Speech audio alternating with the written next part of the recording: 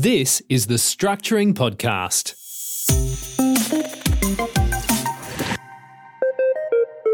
Good day and welcome back. Terry Waugh here, and this is episode 61 of the Structuring Podcast.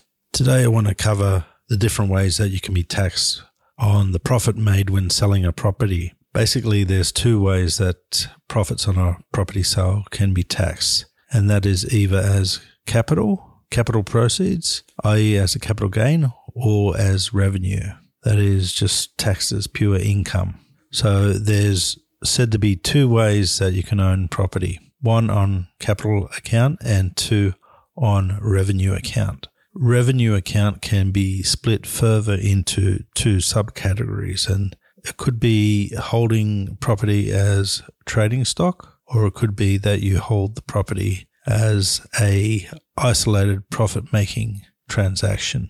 So when you hold property on capital account, you're holding it as a capital gains tax asset. When that property is sold, if there's a profit, that profit might be taxed as capital gains. There's also various exemptions for the main residents involved, but if these don't apply, the taxpayer will be taxed as capital gains. And that can mean the 50% discount can apply as well, which will make the tax only payable on half of the profit. The 50% discount applies to individual owners and to trust owners, and it only applies where the asset has been held for longer than 12 months.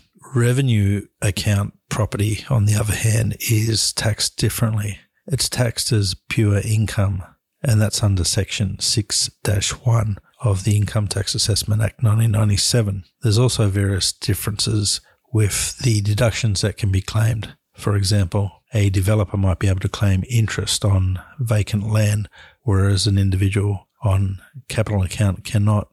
So the benefits of being taxed on capital account are the 50% discount, the main residence exemption, but the disadvantage is if there is a loss, then that loss is in the form of a capital loss, which cannot offset other income of that year. It can only be used to offset other capital gains. The benefits of being taxed on revenue account are if you make a loss, that loss can offset other income. It's not really a benefit if you're making a loss, but that's something that's not available on capital account.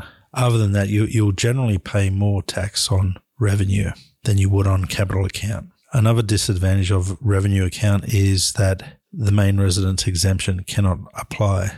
And the ATO give an example in TD 92/135 about a builder who buys land, builds, sells, and just keeps repeating the process. If they're doing that, the land is basically trading stock, and even though they may live in the property long enough to qualify for the main residence exemption, because it's not held on capital account, they cannot get the main residence exemption. But that doesn't necessarily mean that every house a builder constructs will be on revenue account.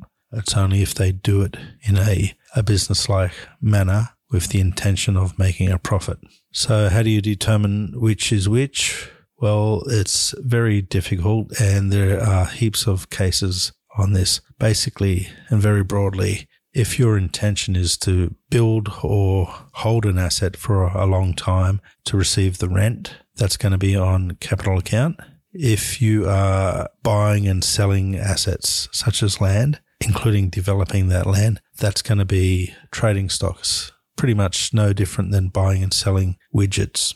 The isolated transaction is where something is not quite trading stock, but you're doing it with the intention of making a profit on the sale. An example of that might be someone buying some land, perhaps their first piece of land, and then building a house or a duplex and then selling it immediately. That is likely to be an isolated transaction and to be taxed on revenue account. That doesn't necessarily mean everyone who builds and sells will be doing it on revenue account. It could be that someone has built with the intention to hold a long time and then circumstances change and then they must sell, or they sell for a variety of different personal reasons. So the law in this area is a bit grey, and there could be arguments for a person or a transaction falling in either capital or revenue account. So make sure you get tax advice, and it's probably best to get tax advice before you even start